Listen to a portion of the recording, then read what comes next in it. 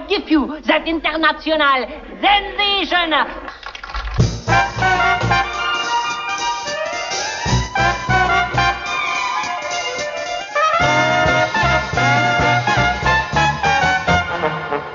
What good is sitting alone in your room? Come hear the music play. Life is a cabaret, old chum. Hello and welcome to Queer and Now, the Talk Film Society podcast where we take you on a time-hopping journey through queer cinema, going decade by decade to discover how it has evolved over the years. I am your co-host Dave, and I'm here with Manish Mathur, and we are not only in 2020, but we're going to be talking about 2020. So, Manish, we have reached the present year. We're ending our first decade of episodes. This is very exciting. Yes. It's a momentous occasion. Yeah. Yes. And what better way to mark a momentous occasion than with Portrait of a Lady on Fire? I mean, I think it all evens out perfectly. It's a bit of a cheat because it didn't actually come out in 2020. It was first released in 2019, but I don't care. So we are going to talk about Portrait of a Lady on Fire. And I was actually, was kind of looking at, we always talk about the other queer movies that come out in whatever year, and 2020 is a garbage fire of a year, so movies don't really exist in 2020. So was there anything that you're aware of that came out in 2020? Other queer movies? I guess Birds of Prey kind of counts. I would count that. Yeah. That's a good call. But we're recording this the week after Gina Prince Bythewood's The Old Guard comes out, and I've not seen the film yet, but I've heard that there's actually a gay romantic subplot in the film. Maybe I'll watch it then.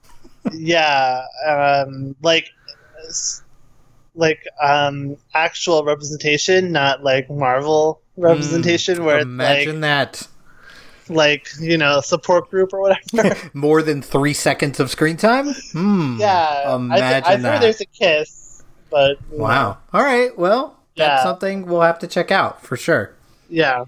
But I haven't seen the film, so I can't attest to its passing of our test, but... Yes.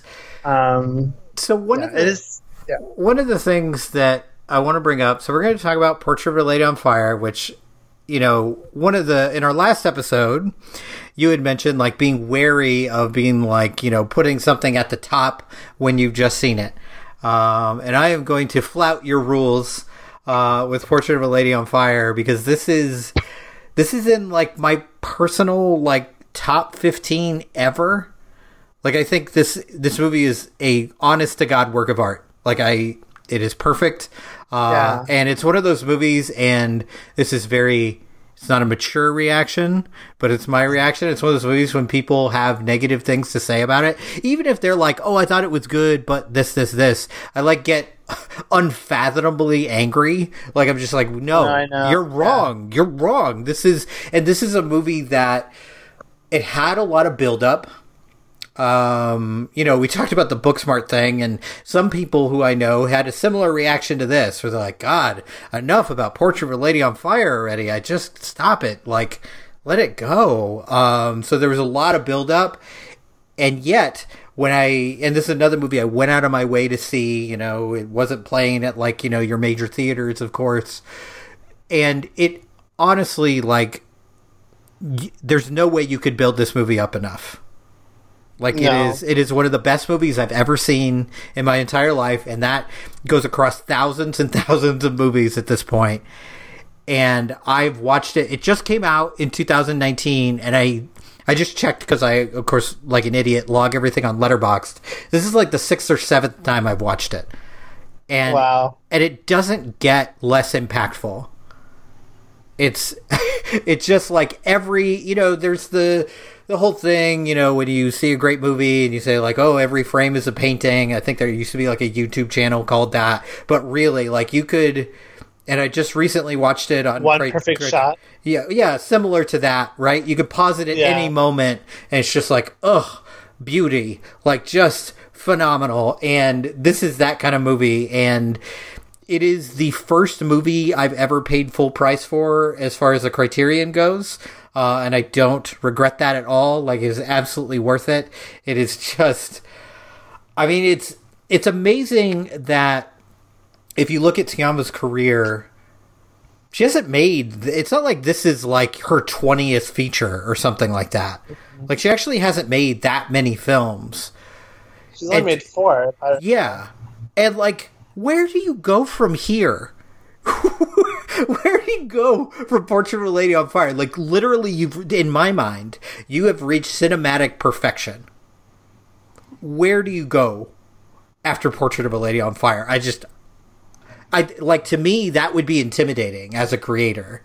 Like, when you made something this phenomenal, it'd be like, oh God, no pressure. Like, it's been out for less than a year and it's already on, one of the biggest boutique labels that you could imagine on Criterion. Criterion, although they've done it more recently, tends to not go with, like, movies that just came out. They seem to have some handshake deal with Netflix, so, like, everything that came out on Netflix is going to Criterion. But other than that, they don't tend to go super modern. So for them to have that immediate reaction and that immediate pull says something. And it makes me happy just because now it's like, oh, it's got supplemental materials and it's available in kind of the best possible format. So I'm super happy about it. But, like, this is, I mean, I'm gushing and I will continue to gush. The Portrait of a Lady on Fire is one of the best films ever made. And it's every once in a while a movie comes along, and it happens for me, like, maybe once every decade, where a movie will come along and you're like, okay, this is why I spend so much time watching movies. This is what you can get every great once in a while. And it's one of those movies that, like, within, like, maybe 10 minutes, I knew I was watching something special and something different and something that I was going to remember for years, for decades. Like, I just knew, and it never lets up. And, like, it's just like, it's a movie that, for me, when a movie is that good as you're watching it, a part of you is almost like, oh God, don't fuck it up. No missteps. It's don't do this, don't do that. And there's no mistakes in this movie. And every time I watch it, I'm, like, in awe of what she has done and what her 2 lead actresses have done in this movie. Yeah, I mean, I can't even follow that up because, like, it's just so well articulated. Well, going back to this, my recency bias thing, it's not a rule. I'm just wary that I'm... No, I agree. You have to be careful to that. Yeah. I especially am very bad with that. But I mean, I think you're absolutely right, though. I mean, I think this is a one-of-a-kind movie. I don't think... I mean, even within, Siama's other films, there's nothing like this. I mean... She, I believe, makes, either current or contemporary films, and this is her first, like, I mean, maybe her films take place, like, a couple years before they're released, but, like, this is her first, like, real period film, and, it has all the hallmarks of, the period movie. It's very, it's lavish looking, but also, like, not that lavish looking. I mean, it's, like, it is, but it's not. Like, there's something very, very grounded to the way this film is made, and very, almost primal in how, like, it's so stripped down, even with all these, like, trappings of, like, a big house and, these beautiful dresses and stuff. There's still such a, like, a low-key feel to it that only adds to its sort of mystical... otherworldliness, the ethereal feel this movie has. And I do have one, I'm sorry to say, one quibble with it, which I think I may have told you before, but it's, like, not even something that I'm, like, that mad about. It's just something that it's, like, something that a lot of movies do that I don't really like, which is the in media res opening.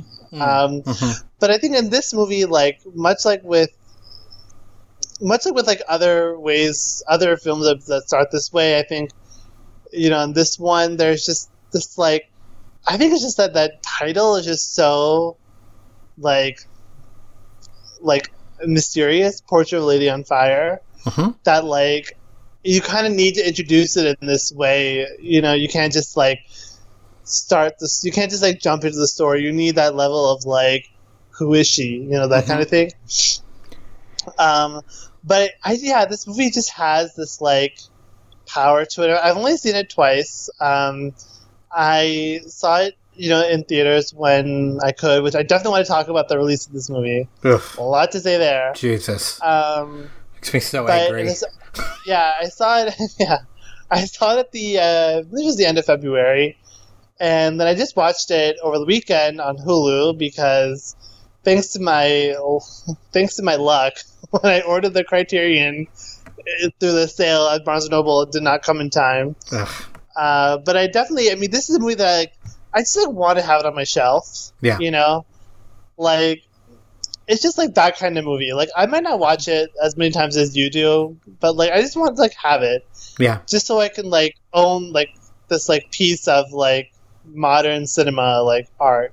Yeah, you know? Absolutely. And it's another movie, like we talked about on our last episode, that I think rewards subsequent viewing. Something I noticed as I was watching it this time that it never really hit me is the kind of, even though there are basically no men in this movie, there's also like this pressure of the male gaze thing going on. Like when Eloise's mother is introduced, like the first thing we talk about is like her, you know, wanting to get this painting done so she can get married, this portrait, and then seeing her own portrait on the wall, and that's what was waiting for her when she came into her new home. So like, isn't that so eerie to like see yourself? Like, yeah, exactly. Like not only see yourself, but see yourself in the most flattering light possible. Something you can never truly live up to. And it's interesting. The only moment of levity that the film gives that character is her joking about how her friend is ugly. Like, it's all about beauty. It's all about presentation. It's all about how you're seen. And that's exactly what her daughter doesn't want. Like, it's just, and that's why she's so terrified of moving on to this life with this mystery man from Milan that she has no feelings for and she has no interest in. Because, like, there's that constant pressure. If you have to be this thing, you know, you don't know what it's going to be like, but there's a performance to it.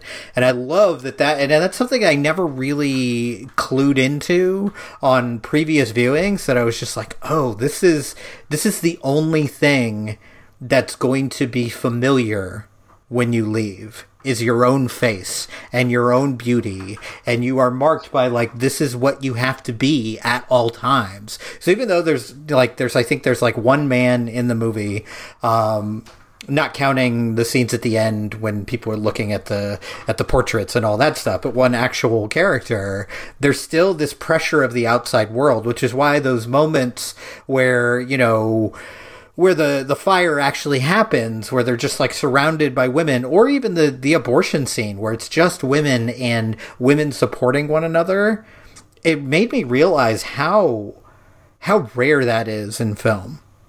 To have a movie where just men aren't present.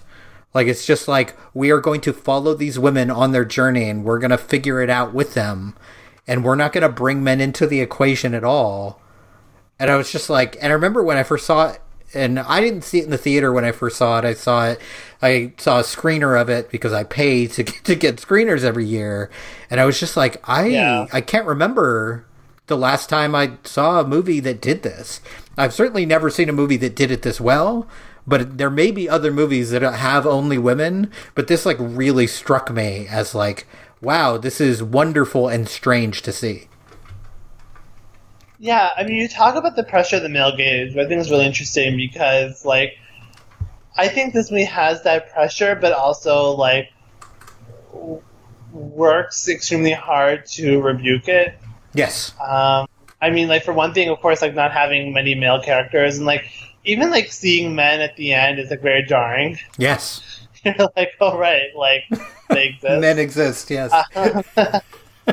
But I think, unfortunately, but I think what I find interesting, and even the, like, you know, with Marianne, she creates that portrait, which she doesn't like, but she could easily have been like, you know what, I'm going to take the money and run and just like let this be. And, part of me thinks that this guy in Milan won't even look at this portrait. He'll just approve it. And then, like, he's not, to borrow the phrase from the movie, like, he's not an art critic, Right. Like, he's like not even going to pay attention to it.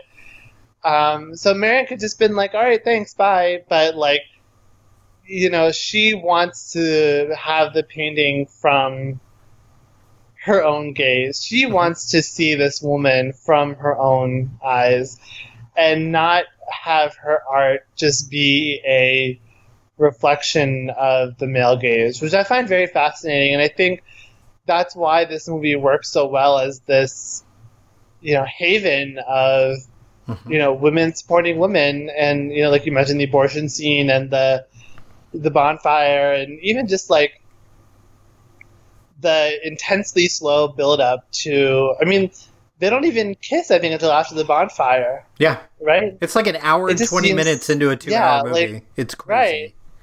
Right. But there's just intense build up, and they just live in this, world that's just separated from all these forces that would separate them. Mm-hmm.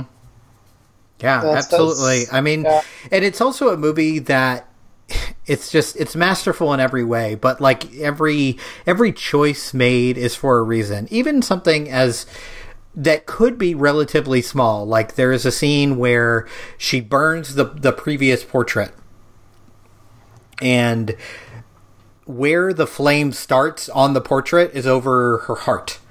And that is where it's like burning, it's pining. And I was like, you could have done that in any number of ways, right? It could have lit from the bottom, could have lit from the top. But I love that, our director here, this genius of cinema, is like, no, every choice, there's a reason for it. And even like, I've also heard people, complain about the in media res aspect of, and saying the title in the very beginning and all that. But I love that, and I usually don't. I usually have a negative reaction to that. But I think the reason I don't, after seeing it more than once, is that there's a double meaning in the title, which I love, which you don't realize at the beginning of the movie, right? It's like, oh, it's Portrait of a Lady on Fire. It's literally a portrait of a lady on fire. Okay, I get it. Cool. But really, it's about igniting passion. That is the story of this movie. This is maybe the one time in this woman's life that she felt true, real passion. And it does a phenomenal job of, even though, like, a lot of times you can view a movie like, say, you're a man and you're watching Queer Women. Sometimes there's a level of distance from it. And you're like, well, this isn't about me. This isn't for me, blah, blah, blah. But I think it manages to impart that feeling of that first exploration of physical love. And I watched this movie, and there's like a certain line, I can't remember exactly what she says, but it's something about, do all lovers feel like this? Do they all feel like they're creating something?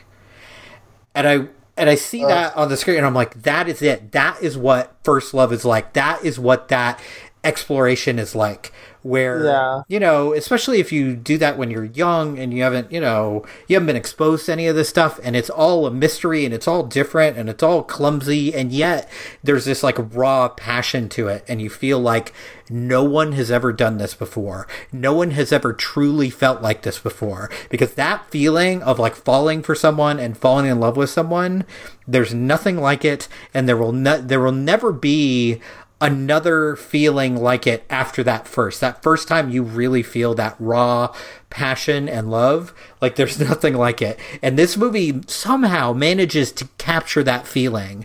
And it's not just the dialogue, it's the way the bodies are framed. In that scene, her hand is on her neck, and there's something about that caress that is just like, oh my god. Like, there's not any actual like full-on sex scenes in this movie. Like, this is not Blue is the Warmest Color or anything like that. But like, it is so raw and close that there are moments in this movie where I felt like downright uncomfortable. Like, I'm like, I shouldn't be watching this in mixed company. Like, this is so real and so intense that, like, you really do feel it. And I just, like... And then you have these moments, these pillow talk moments. You know, there's the kind of infamous now scene with the mirror, which is, again, just a beautiful shot and just so well planned out. And I'm trying to remember the name of the cinematographer, but it's the same cinematographer that also did Atlantics in that same year. And she just... knocked it out of the park in both of those movies. Claire, hold on. Methone, I think? Yeah. Yeah. I think that's how you pronounce it. Yeah. She also did Stranger by the Lake. Yeah. Just beautiful. Absolutely beautiful. So, and those moments of intimacy really work too. It's one thing to create a work of passion. It's another thing to create a work of intimacy. And I don't know that I've ever seen another movie that manages to meld those two together so perfectly. Yeah. Like, every time I watch it, like, I know what's coming. I know how good it is. And yet, every time I watch it, I'm just kind of in awe at watching this relationship grow and blossom. And it's, in another way, it stands apart because when I saw this, I expected this to end in tragedy. It's certainly bittersweet. You could see it as terrible. You could see it as truly, truly sad. But I don't read it that way. It's not like it's full of hope, like they're going to be together in the end. But there is this moment of, I'm remembered. Like when she sees that portrait and she sees her finger on that page number, the look on her face, like we've talked a lot on this podcast about nonverbal acting and what goes on between the lines of dialogue, but this might be the best. Like just the way her eyes widen and, you know, you see her tear up just the tiniest bit, and to realize it's not just me. I'm not the only one who pines for her. I'm not the only one who remembers. She remembers me too. I'm important. And it just gets me. And honestly, the movie could end right there and still be perfect, but it gets more perfect with that kind of second tier ending, with her like kind of watching her at the, you know, listen to music and process everything. And it's like she gets to watch her lover remember her. And like, who gets that opportunity? And it's just absolutely pitch perfect.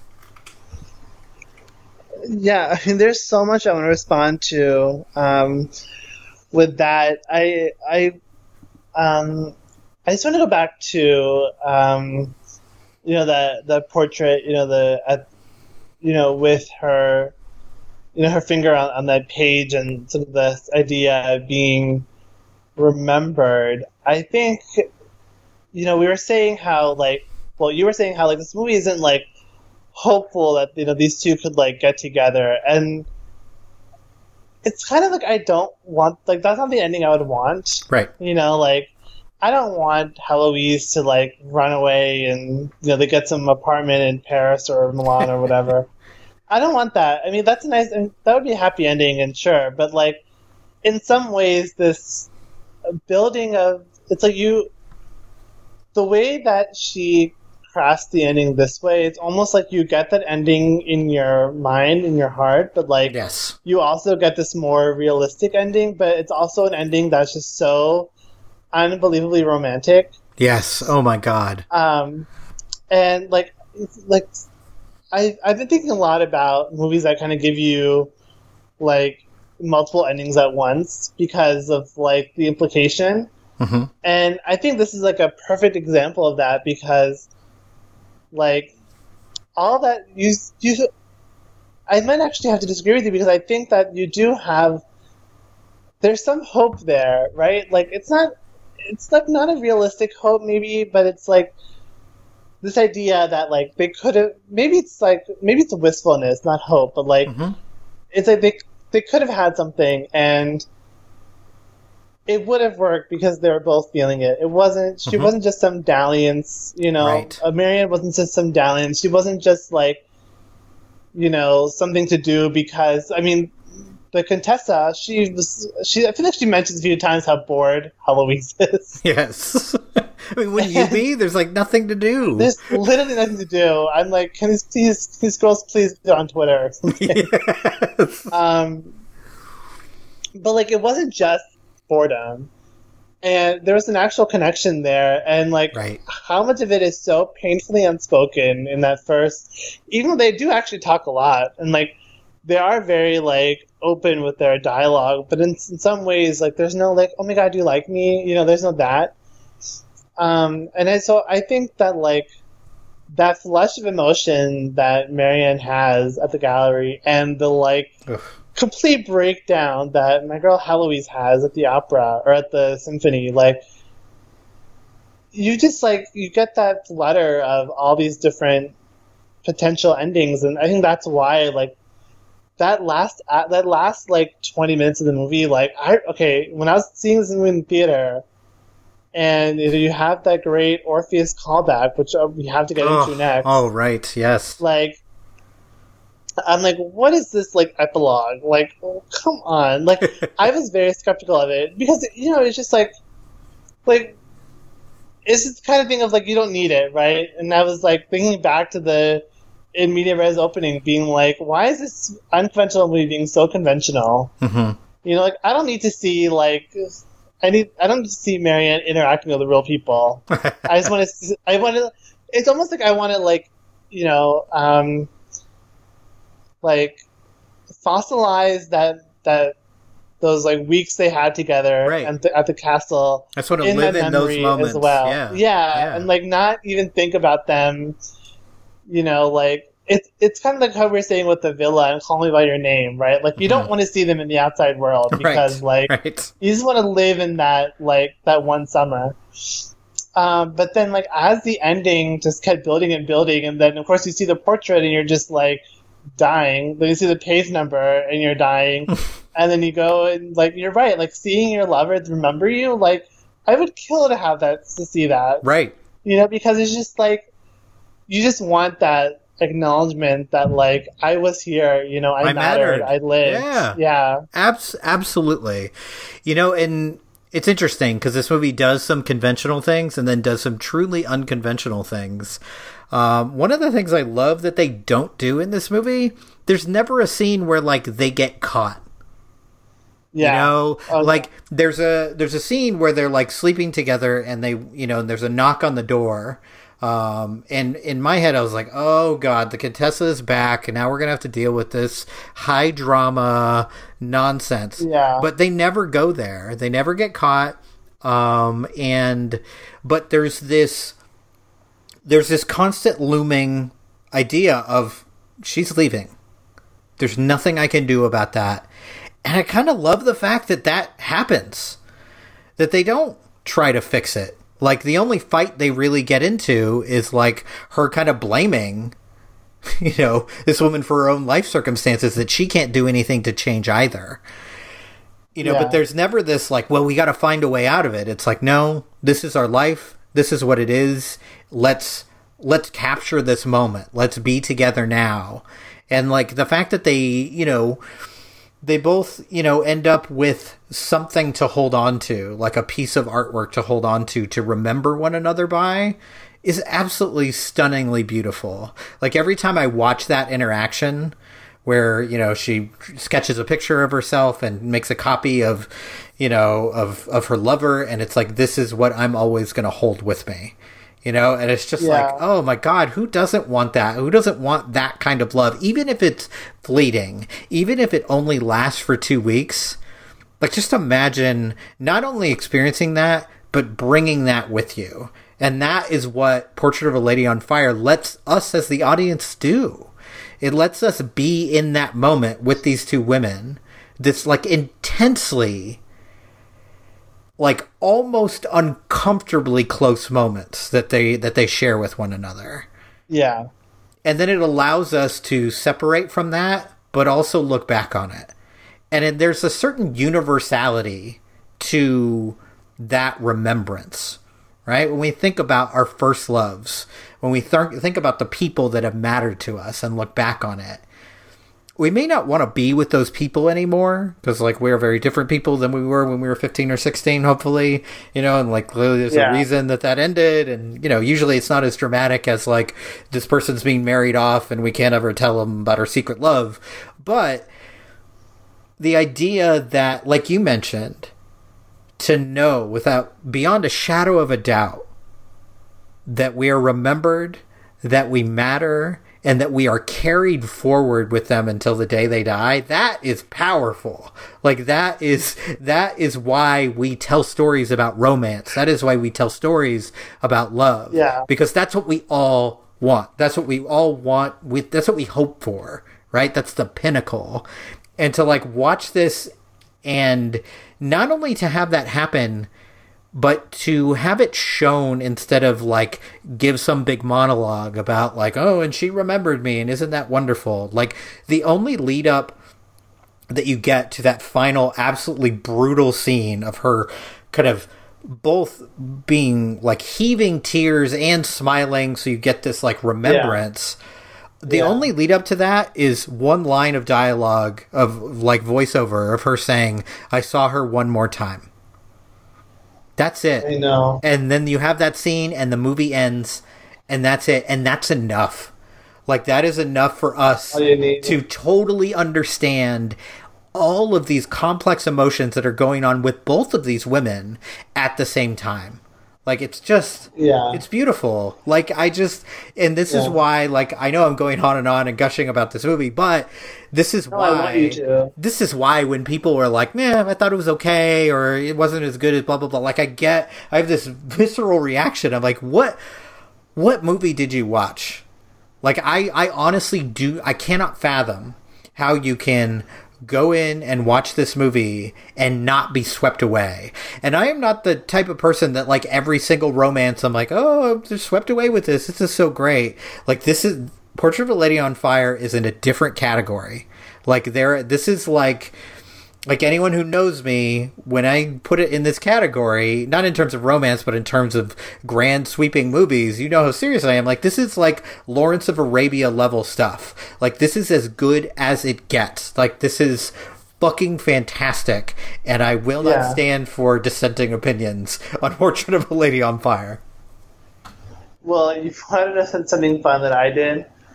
I went on Letterboxd and I filtered the reviews to get the lowest ratings first. Oh, God. And then I especially looked for queer women writing 1-star reviews this movie. Okay. There aren't that many, but some of them are very entertaining. Basically, the main thing was, like, how come we only get sad movies about lesbians? Oh, sure. That's and, valid. Like, this movie was made for a straight male audience, which is not valid. I don't think but the thing is that, like, to write this movie off as, like, sad or happy is almost reductive, because, like... Not almost. It's insanely reductive. It's totally reductive, yeah, because it's just... It's so much more than that. Like, it's so much about that, like, all the different ways that, like, sad and happy can, like, feel to you, and, like, all the different combinations of all these different emotions, because, like...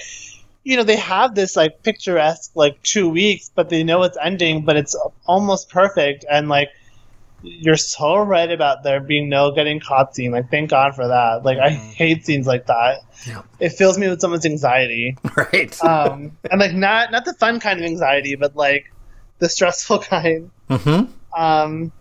But, like, you know, like, this movie just has this, like, mythical feel to it, right? Yes. Like, you can't just say, well, this movie has a sad ending, because, like, this movie, like, almost isn't a movie. It's like a myth. It's like a love legend. You know, there's just, like, it's something bigger than, you know, this movie is even bigger than Carol, which is, like, such a, like, I would have never had thought that. I thought Carol was, like, the epitome of queer romance and, like, all it can do. And, like, Carol's still Carol, you know, no offense to Carol, but, like, this movie is on a different level. It is. And, like, I just, like, and then, you know, when they bring in the Orpheus myth, it's just, like, oh my God, there's that shot of, like, almost that, like, ghostly figure. Oh my God, it's, like, you can't even just, like, just that a movie can do something like that and, like, almost replay this, like, Orpheus myth and, like, in a way that's, like, almost subtle, and that, like, I kind of, like, almost forgot they had discussed that when that scene happened. He's just, like, it doesn't even click, and then it clicks, and you're like, oh my god, you know what I mean? Absolutely. And it's so subtle. And I like how it all like ties together with her piece that she ends up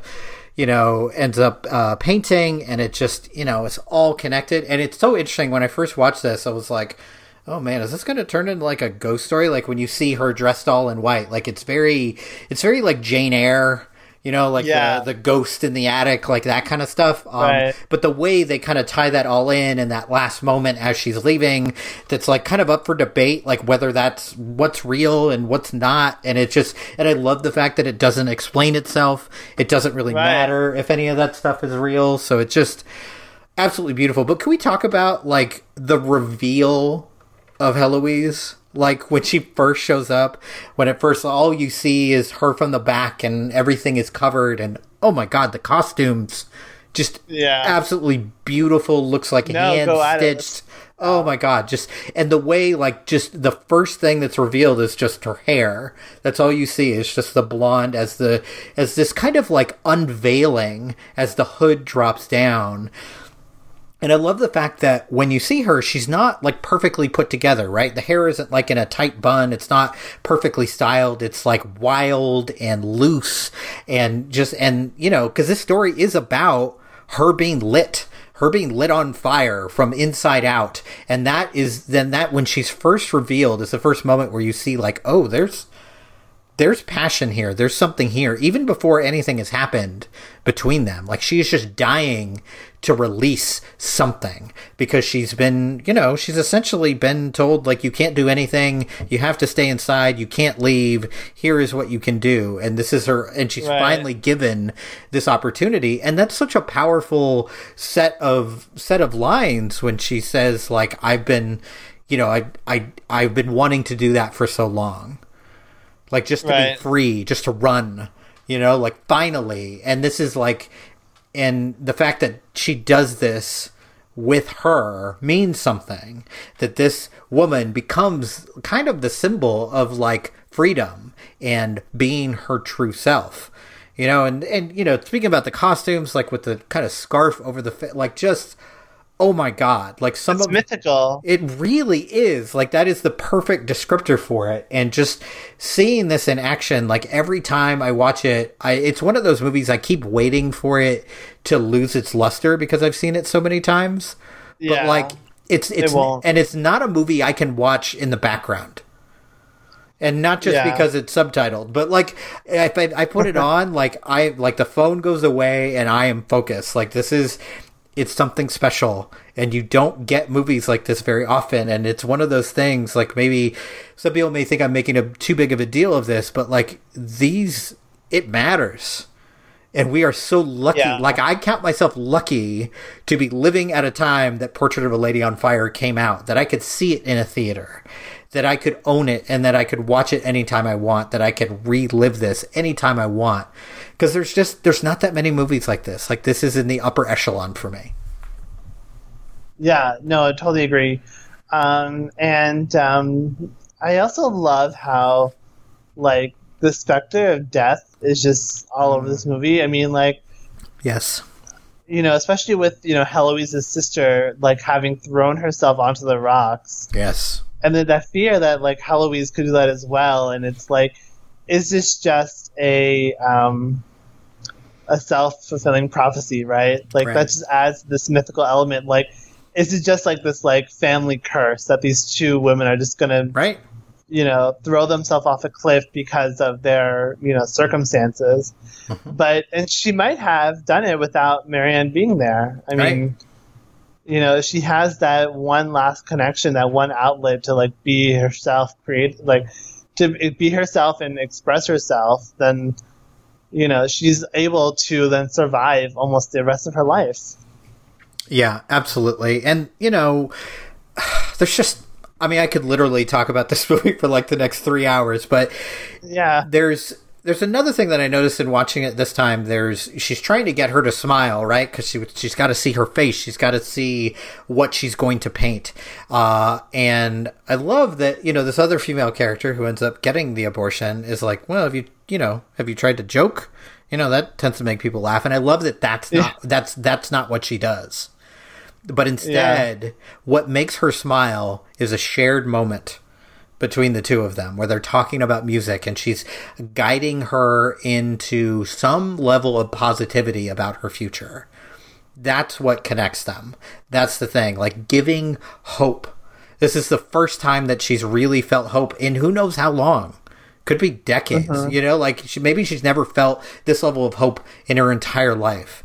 And the way that she gets that is sitting next to this woman while she plays this instrument, you know. And then ever since that moment, the thing I love about their interaction is she can't stop smiling.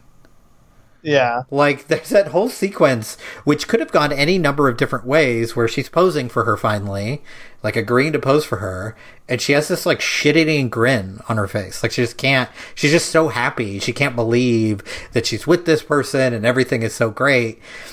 And the reaction is her, like, telling her to be serious, but then she melts, you know, and she goes up to her and kisses her. And it's just like, ugh, this is romance, this is love, this is what we all want, you know, at some level. And you get to see it in this it's a really quick microcosm of all of those feelings, and yet it's paced so perfectly that there's not a single moment in this where I'm like, oh, they rushed that moment.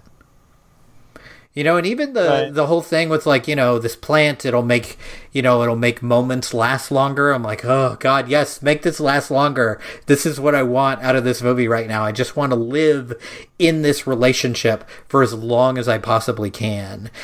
And I also love that there's not a lot of painful goodbyes either. Because, again, they both know this is going to happen. So there's not this, like, long, drawn-out, like, tearful goodbye and, like, you're breaking my heart, I can't live without you. None of that.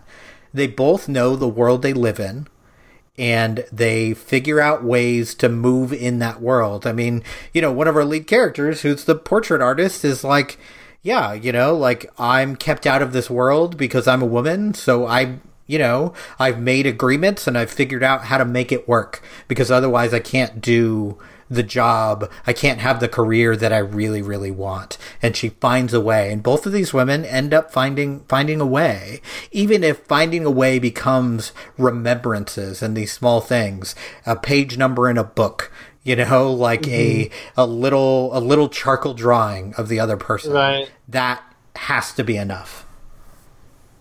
Yeah. I mean,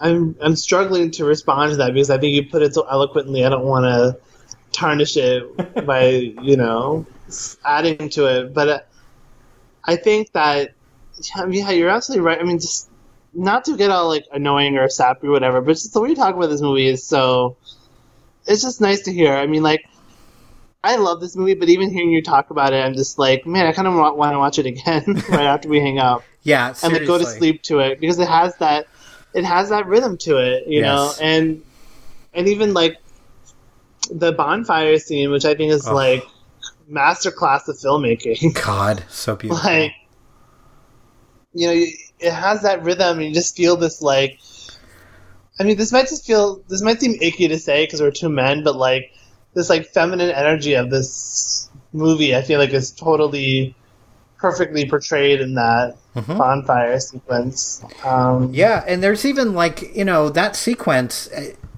the fact that it's essentially scored by female power. Yeah. Like, the music and, you know, everyone around this bonfire, like, it's absolutely perfect. And, like, honestly, it's just like I would just watch that scene on its own. You don't need to speak the language. You don't need to know anything. And you could just, like, revel in that beauty and in that power.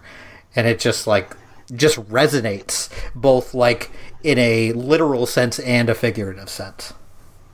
And, I mean, like, her dress catches on fire. And, like, she doesn't even notice. They're just looking at each other. And these, like, two women come and, like, put it out. And then she faints. And it's, like, again, it's that thing of just, like, being overwhelmed. Yep. And all that matters... I love the fact that she doesn't notice. And all that matters is that other person. Like, staring at each other across the fire while you're in danger and you don't even know it. Like, that... If that isn't, like, passionate first love, I don't know what is. Like, that solidifies it absolutely. Yeah. Is there anything else you want to bring up about the abortion? And, like, that character? So, there's a lot going on in that scene. And there are moments of it that are brutal to watch. Like, the fact that there is there's basically an infant child. I know. Crawling on her and playing and doesn't, of course, doesn't realize anything that's going on. And you see her. No, I think so I was going to make a dumb joke, but go ahead.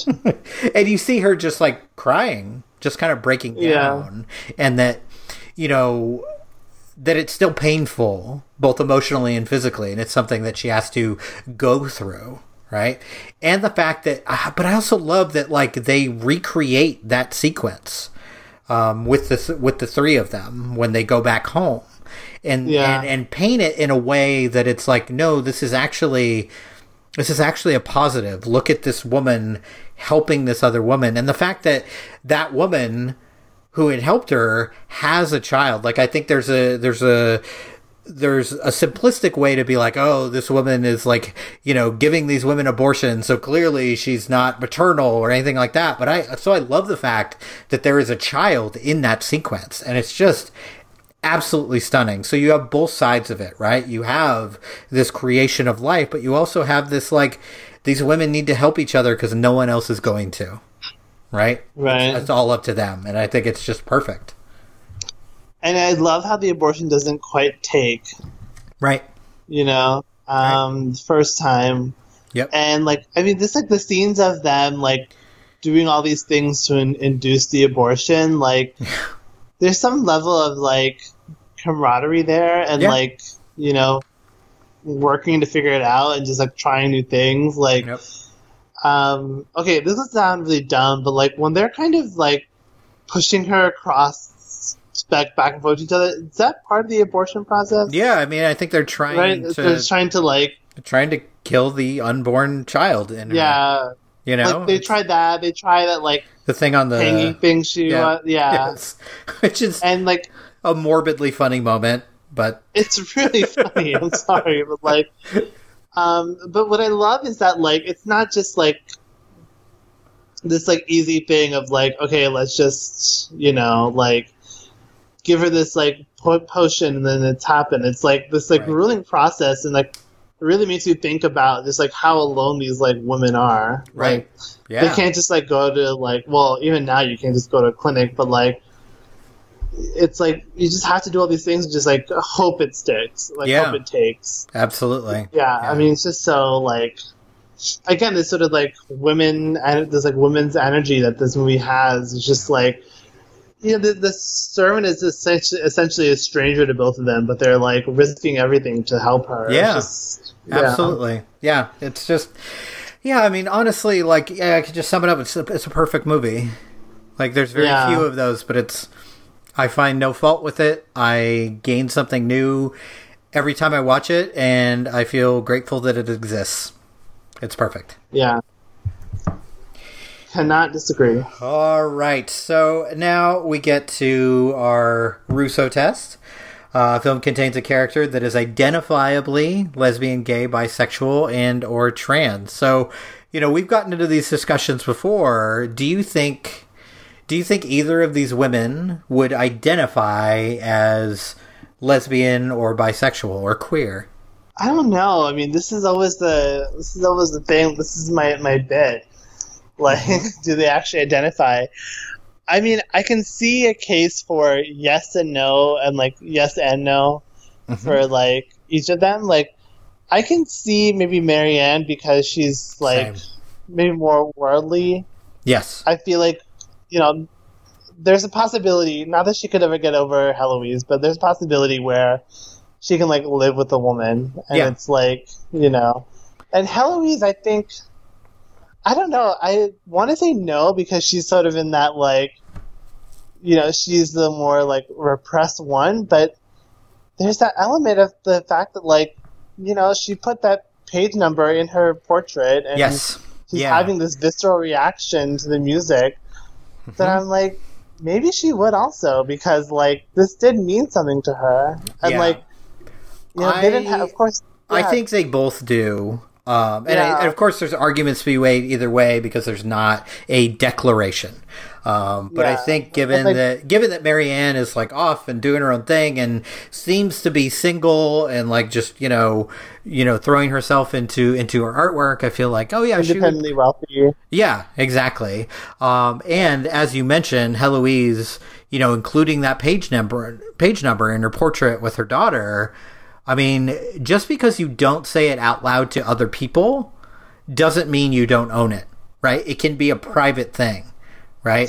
Right. And I think if she would, and who knows if she ever had anyone like this, but if she had someone she trusted completely and they asked her, who is the love of your life, she would tell them it was Marianne.